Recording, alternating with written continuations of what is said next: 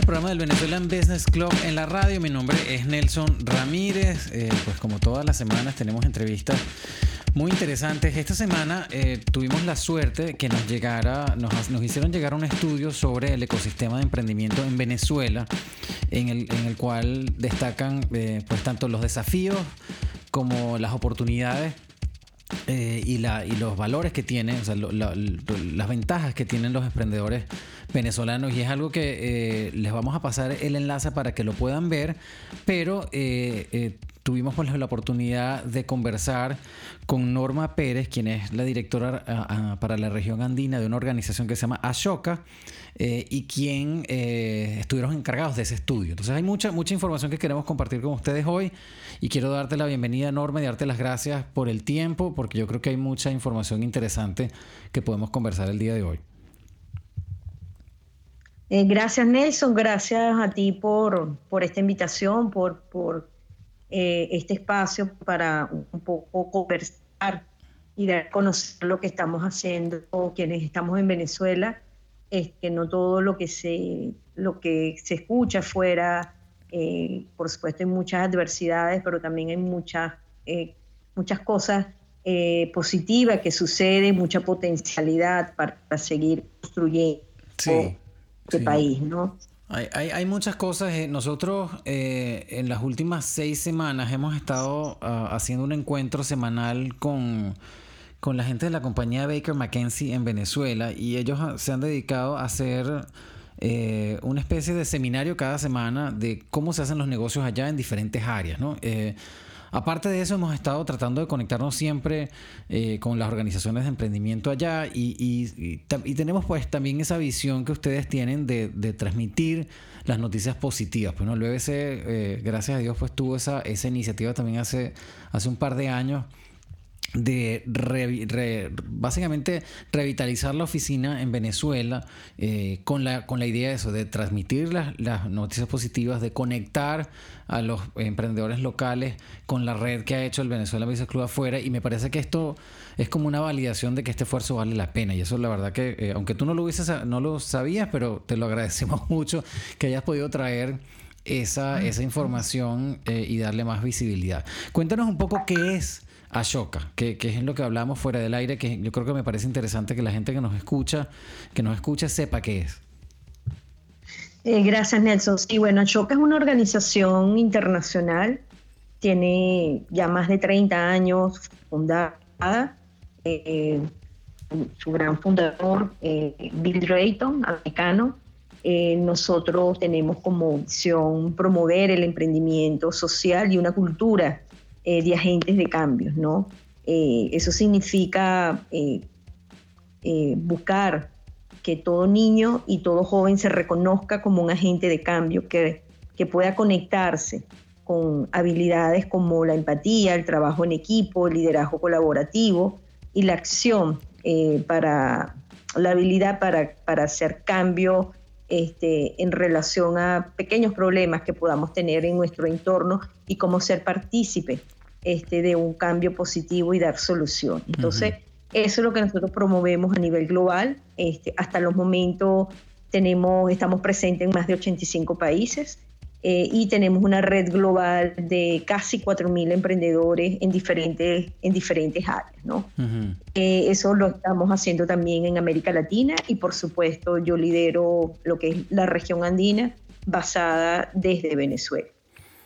Entonces el propósito general de la organización que conversábamos antes de empezar la entrevista es detectar, identificar emprendedores sociales, ¿no? Y darles apoyo.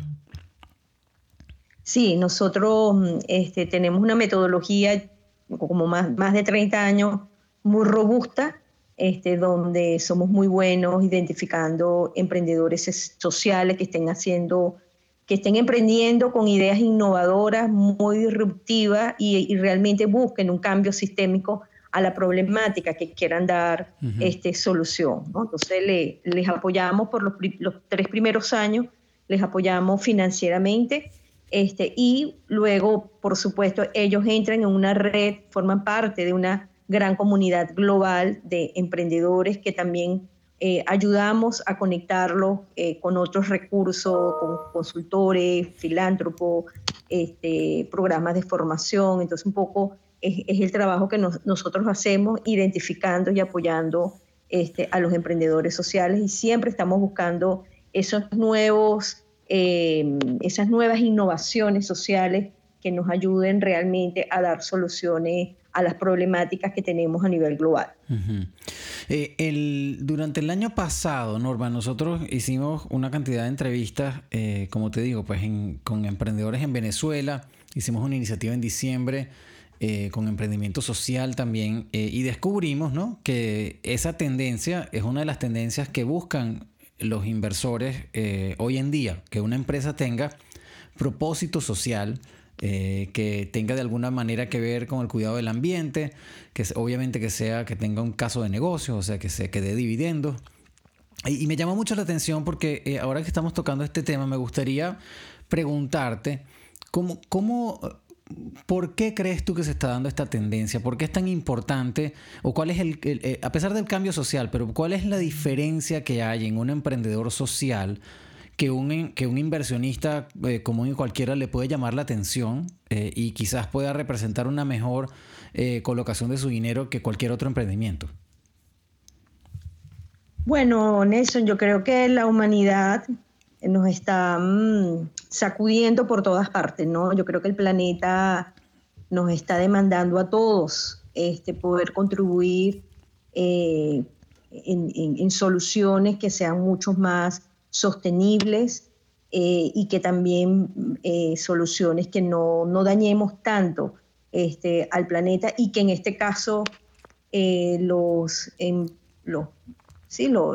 grandes empresarios puedan contribuir, apoyar a emprendedores sociales que están realmente haciendo con sus ideas, cambiando el mundo, pero como tú lo dices, con propósito, ¿no? Uh-huh. Emprendimientos de triple impacto que busquen proteger al ambiente, que también tengan un beneficio a las comunidades, a los beneficiarios con quienes están trabajando, ¿no? Entonces, creo que hay como mayor conciencia, Nelson, del trabajo que están haciendo los emprendedores sociales. Uh-huh. En ese sentido, bueno, Bill Drayton ha sido un gran innovador, un gran visionario en acuñar el término de emprendimiento social, que es distinto a los emprendimientos de negocio. Creo que ambos son importantes, ambos se complementan.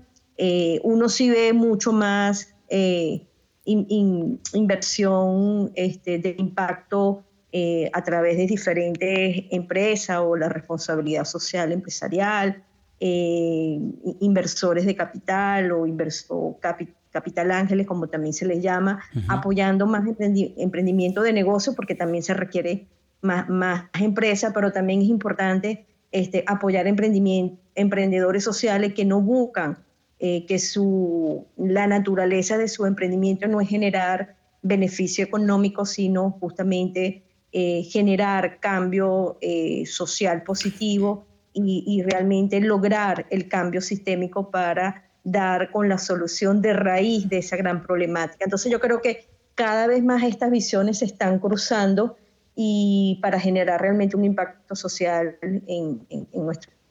Pero lo que yo entiendo es que, o sea, sí implica un beneficio económico, ¿o no? O en el área en que estás tú se supone que debería ser non-profit.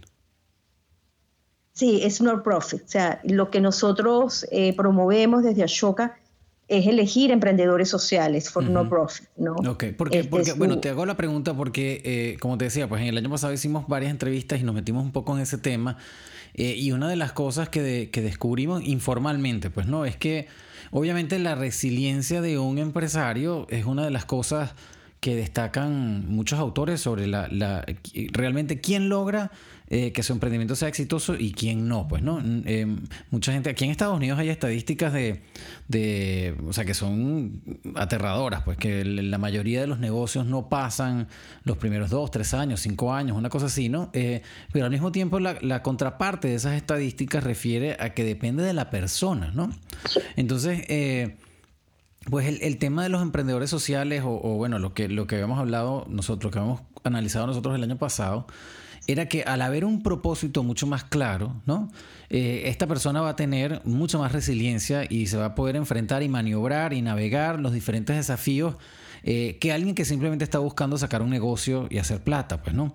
Y eso nos pareció un elemento importante porque cuando tú me dices que Ashoka invierte y que apoya pues al emprendedor social, yo creo que están preparando ahí una generación que tenga pues esas herramientas para poder sobrevivir no solamente los retos o desafíos financieros, sino también emocionales. Y eso es una parte que me gustaría que comentaras, porque me parece importante pues que tengan ellos una piedra ahí de apoyo a la hora de que haya momentos de flaqueza, pues, ¿no?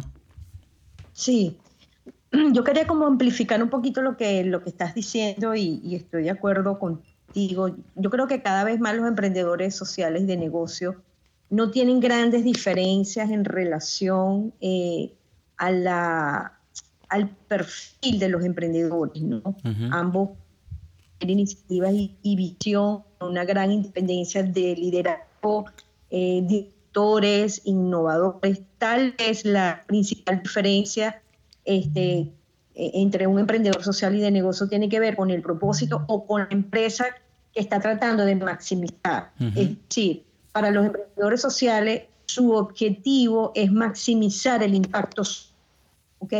Para los empresarios, la línea de fondos es maximizar las ganancias o la riqueza de los accionistas. Esto no Uh-huh. significa, obviamente, que cada vez más hay emprendimientos de negocio que también quieren, que tienen un propósito y buscan un impacto social, pero lo que los diferencia es una línea como muy tenue, por decirlo, Uh-huh. tiene que ver en términos de el emprendedor social busca el cambio sistémico de una problemática social. Claro. No necesariamente, aunque el emprendedor de negocio tenga un propósito de su iniciativa, busque impactar positivamente no necesariamente está buscando un cambio sistémico de la problemática que quiere resolver, ¿no? Entonces, por eso digo, ambos son importantes, ambos se necesitan, y creo que hay emprendedores sociales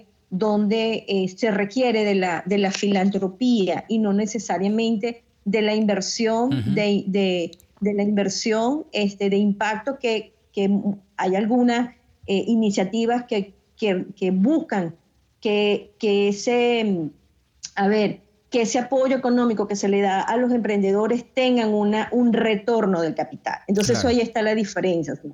Claro. Lo que mueve a los emprendedores sociales es buscar el cambio sistémico de una problemática social y no que haya un retorno de capital invertido. ¿Okay? Claro. Eso no Claro. significa que hayan retos de sostenibilidad, por supuesto. Hay todo un tema de sostenibilidad y eso es lo bonito de cada vez el puente, cómo se cruza la sostenibilidad de los emprendimientos de negocio para aprender mucho más los emprendedores sociales en ese sentido. Uh-huh. Bueno, quienes nos han sintonizado tarde, estamos hablando con Norma Pérez desde Venezuela, quien es la directora regional de una organización que se llama Ashoka. Estamos hablando sobre el enfoque que tienen ellos en preparar emprendedores sociales y es un tema que para mí me parece fascinante. Yo quisiera, para beneficio de la audiencia, Norma, que nos deje algunos ejemplos de los emprendimientos que han visto últimamente, que están trabajando, como para darnos un poquito de sangre nueva, pues, ¿no? Y de frescura al tema, porque yo creo que debe haber muchas ideas innovadoras que vale la pena compartir. Claro que sí.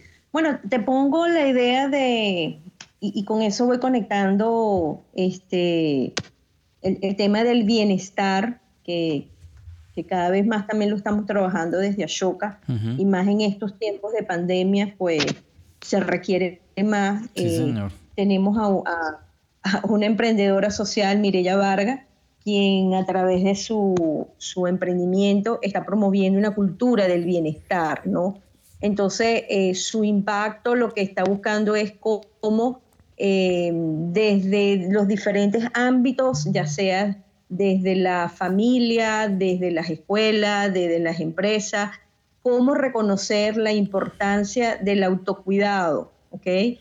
Del autocuidado que pasa también por el autoconocimiento. Entonces, en la medida en que haya una mayor conciencia de una cultura del bienestar, podemos también estar mejor con nosotros mismos, más de alguna forma más armónico, conexión entre cuerpo, mente y espíritu, y en ese sentido también tener un mayor impacto con el resto que nos rodea, ¿no? En la medida que estamos más conectados con nosotros, pues también estamos más conectados con el todo, ¿no? Claro.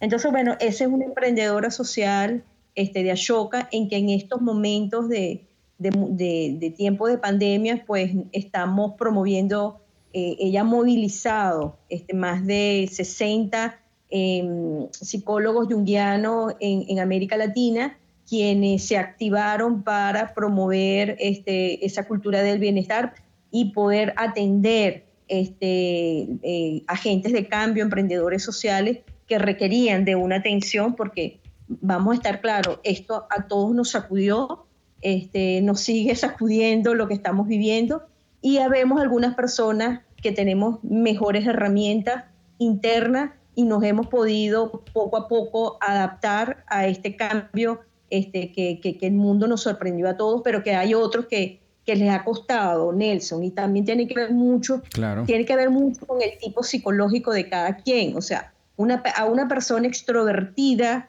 que lo social, que el estar compartiendo siempre desde el afuera, que vive su vida en contacto con otro, mientras que una persona de un tipo psicológico más introvertido, que está tranquilo en su casa, que le gusta más bien estar en pequeños grupos, con la familia, pues esto puede llevarlo de una forma mucho más, menos traumática que alguien que tenga un tipo de psicológico mucho más extrovertido, ¿no? Entonces, entendernos desde esa función es importante, ¿no? Para poder, echar mano de otras herramientas que nos puedan ayudar a transitar esto de una manera mucho más amigable y con mayor liviandad. Sí.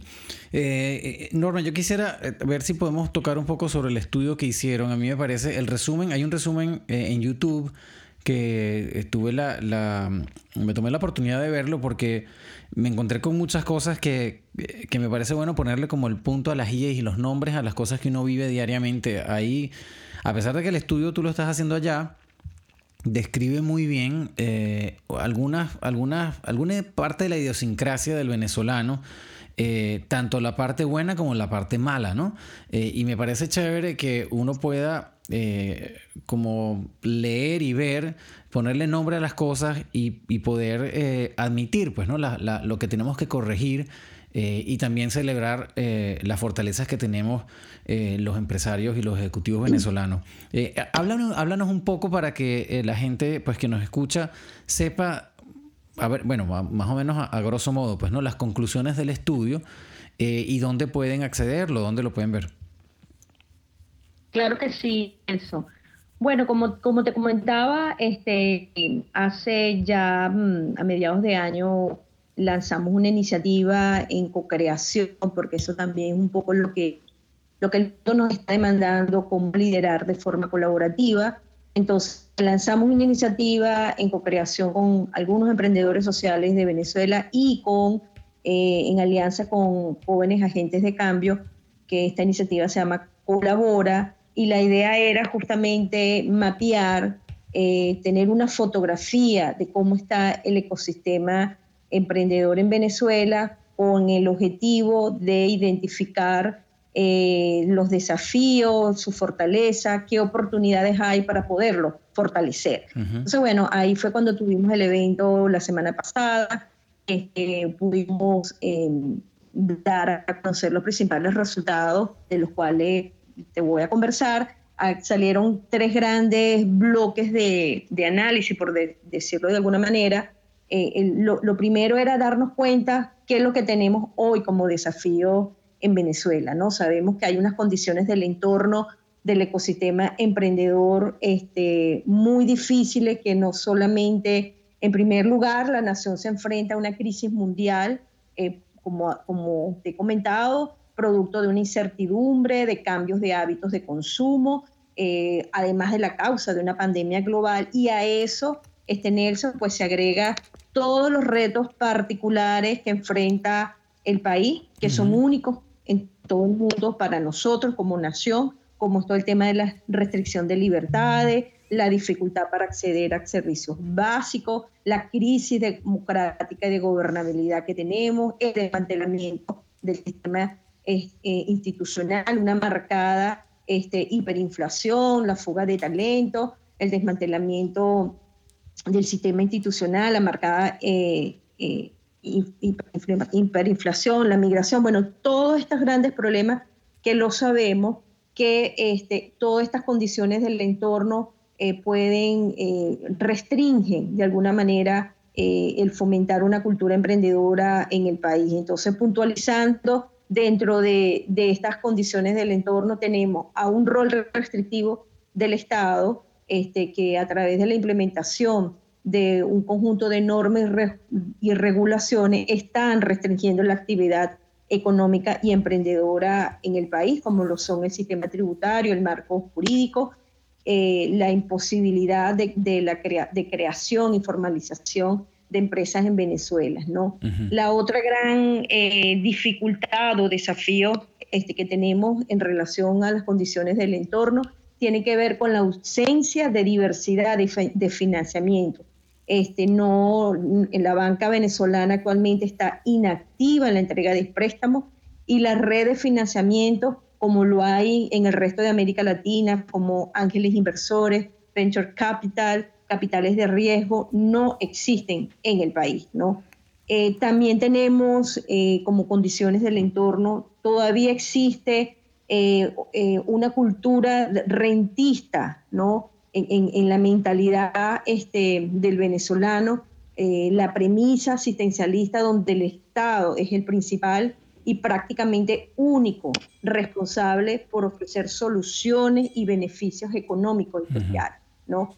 En ese sentido, notamos que el ciudadano venezolano es poco previsor y se maneja con unos horizontes inmediatos de acción, ¿no? Lo que lo lleva a tener una mirada cortoplacista, una baja propensión al ahorro y tener otras conductas como cierta inclinación a lo suntuario, a tratar de vivir en niveles más altos de lo que nos asegura los ingresos que tenemos. Por supuesto que esto cada vez está más cambiando, especialmente lo vemos en la clase media. Antes, en estos días leía un artículo bien interesante, que mientras en las zonas populares los bodegones de las bodegas o la forma de cómo prosperan negocios comunitarios era muy típico de las zonas populares, y cada vez más vemos en los edificios, en los condominios de las clases medias, cómo se comienza realmente a surgir algunos emprendimientos de comida, especialmente de intercambio de servicios entre los profesionales de la clase media para poder mitigar lo que estamos viendo. También encontramos en el estudio, Nelson, cómo la limitada tecnología y conectividad pues está afectando realmente a las propuestas innovadoras que se están de alguna manera desplegando en el país. Hay una debilidad en la infraestructura de los servicios básicos.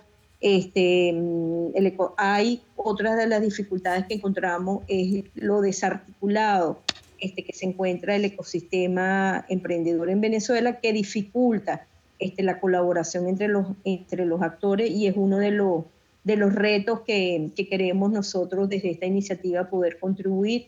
Y finalmente, cómo el sistema educativo, Nelson, adolece de programas de formación y exposición desde edades muy tempranas a los jóvenes para que crezcan en una cultura de agentes de cambio. Entonces creo que hay que meterle mucho el ojo, muchos programas de formación desde edades muy tempranas, desde la escuela primaria, desde la secundaria, desde las universidades, para que realmente el venezolano vaya cambiando esa mentalidad de que todo lo tiene que proveer el Estado y realmente reconozca las potencialidades que tenemos. Claro. Si bien es cierto, Nelson, de estos grandes desafíos que encontramos, también encontramos algunas fortalezas con las que contamos y que es importante mencionarla porque es la que nos ayuda a superar estos obstáculos. Uh-huh. En primer lugar, algo que encontramos y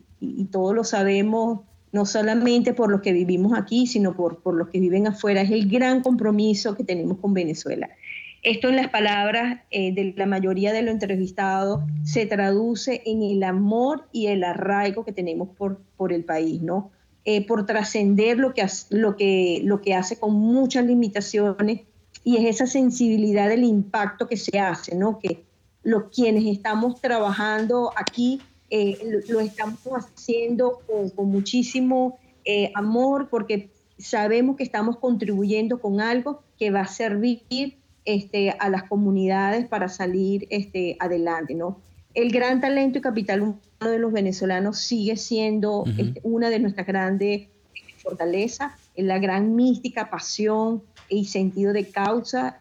Hay mucha gente preparada todavía que está apostando por el emprendimiento venezolano. Si bien es cierto, se han ido actores del ecosistema de emprendedor, pero hay nichos que están quedando y hay otros, Nelson, hay nuevos actores que están asumiendo esos nichos que dejaron vacíos, ¿no? Yo creo que hay una gran oportunidad justamente para fortalecer a esos nuevos emprendedores que requieren de mayor formación. La resiliencia también es otro de las grandes fortalezas con la que contamos, la cualidad emprendedora del venezolano, ese perfil particular que tenemos los venezolanos en contar con nuestra competencia, habilidades, actitudes, aptitudes particulares que propenden a la iniciativa emprendedora. Tal vez el gran reto allí es cómo aumentar la calidad de los emprendimientos, ¿no? Y mucho tiene que ver, obviamente, por los desafíos que tenemos de conexión, claro. de que estamos viviendo, de que estamos sobreviviendo, pero bueno, cada vez ir abonando el camino para aumentar esa calidad de los emprendimientos. Y finalmente, el estudio arrojó una mirada hacia adelante, es decir, cuáles son las oportunidades y soluciones que vislumbramos, ¿no? Que estamos vislumbrando.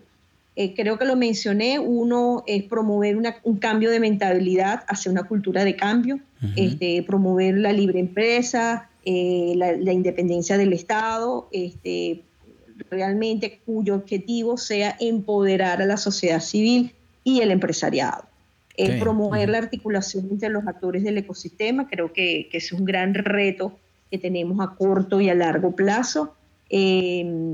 Promover espacios de encuentro, creo que también es otra clave, de diálogo, empatía para los emprendedores, especialmente saber escuchar cuáles son sus necesidades. Allí el rol empresarial es muy clave para fortalecer el emprendimiento. Hay innovación todavía dentro del sector empresarial, entonces cómo abrir más esa innovación al ecosistema emprendedor. Y finalmente la colaboración va a ser la clave para que los emprendimientos emerjan y se mantengan y se fortalezcan.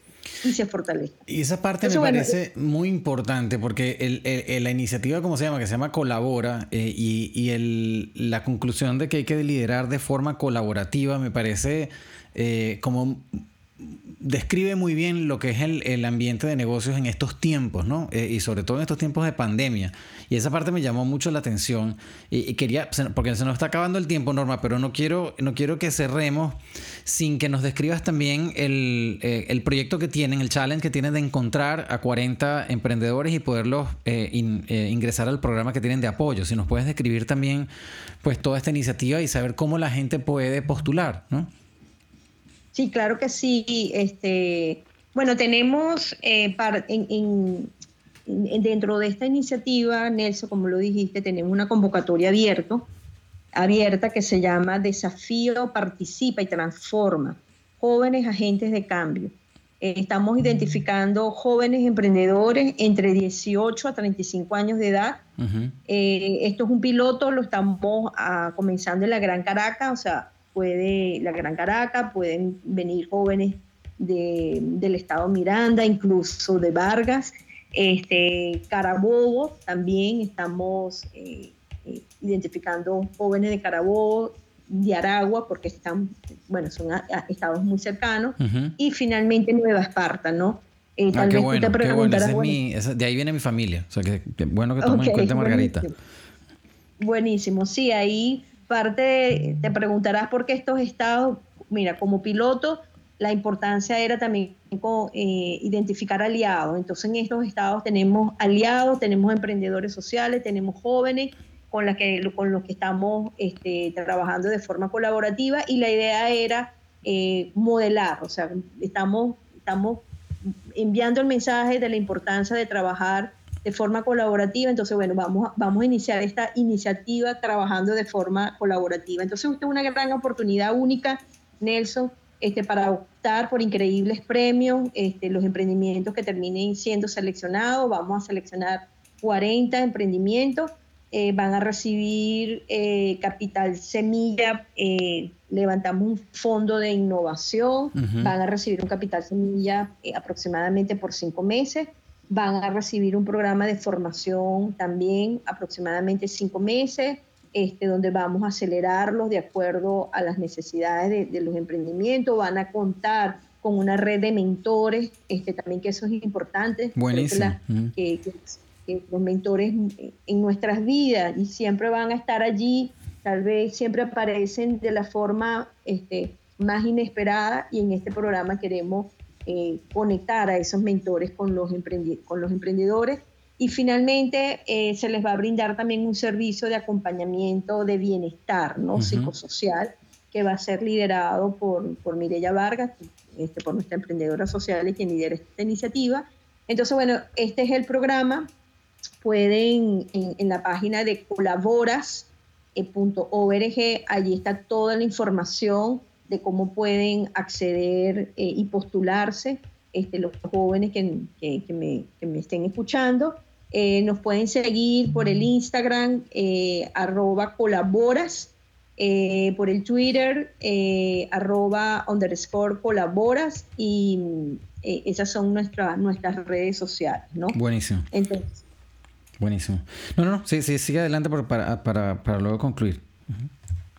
Sí, no, bueno, quería como eso, hacerles un llamado y realmente inscribirse para que participen en este desafío, que realmente van a tener una oportunidad muy única de una red de mentores, de formación, de capital semilla, para poder fortalecer sus emprendimientos. Y también, para finalizar, Nelson, creo que es importante estos espacios, y lo celebro, de conectar con la diáspora venezolana, porque hay muchas formas de colaborar, no necesariamente colaborar de forma económica, sino también identificando, por ejemplo, los mentores pueden ser mentores de la diáspora venezolana, que claro. tienen, quienes se han expuesto a otra cultura, quienes tienen herramientas y puedan conectar con estos jóvenes emprendedores que están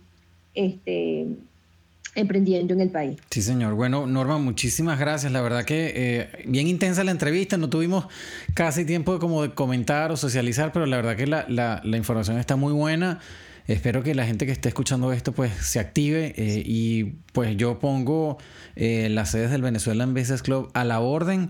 Este espíritu de colaborar, pues yo creo que encaja muy bien con lo que hacemos nosotros. La red de nosotros es bastante grande y yo creo que todo el mundo está dispuesto a ayudar. Esto es una organización sin fines de lucro y básicamente lo que hacemos es eso, es colaborar para tratar de posicionar al emprendimiento y a los ejecutivos venezolanos donde sea que estemos. Y el trabajo que iniciamos en Venezuela, la idea de reactivar la oficina en Venezuela era específicamente conectar a la gente con la diáspora y a nosotros, pues porque a nosotros nos hace falta también entender, y hay muy buenas iniciativas. Te comentaba fuera del aire que este tema de la tokenización de financiamiento a través de criptomonedas me parece que es una iniciativa que va a llegar a Venezuela, que ya está en Venezuela y que va a ayudar un montón a que gente que quiere invertir en proyectos bien particulares se pueda hacerlo pues realmente y pueda apoyar a las iniciativas allá. Entonces yo quisiera pues dejar la puerta abierta, que de vez en cuando nos conectemos para que nos actualices en qué está pasando. Creo que quizás hacer un poco más de énfasis para apoyar y darle más reconocimiento a este programa que estás haciendo de buscar 40 emprendedores. Y nada, te agradezco muchísimo, Norma, la verdad, por darnos la oportunidad de conocer todas estas iniciativas. Gracias a ti, Nelson, y seguimos en contacto, seguimos colaborando y bueno, y para escuchar y promover las cosas buenas que también pasan en nuestro país. Sí, señor. Muchas gracias. Sí, señor. Bueno, gracias a ti. Vamos a despedir entonces el segmento. Este es el programa del Venezuelan Business Club en la radio. Estuvimos conversando con Norma Pérez, quien es la directora de la región andina de una organización que se llama Ashoka. Si se perdieron la entrevista, recuerden que luego la van a poder escuchar como un podcast en las plataformas principales de podcast, y pueden escuchar no solamente esta, sino el resto de las entrevistas que hemos hecho acá en el programa. Bueno, Norma, me despido una vez más. Muchísimas gracias por tu tiempo y sigan acá en el programa del Venezuelan Business Club en la radio.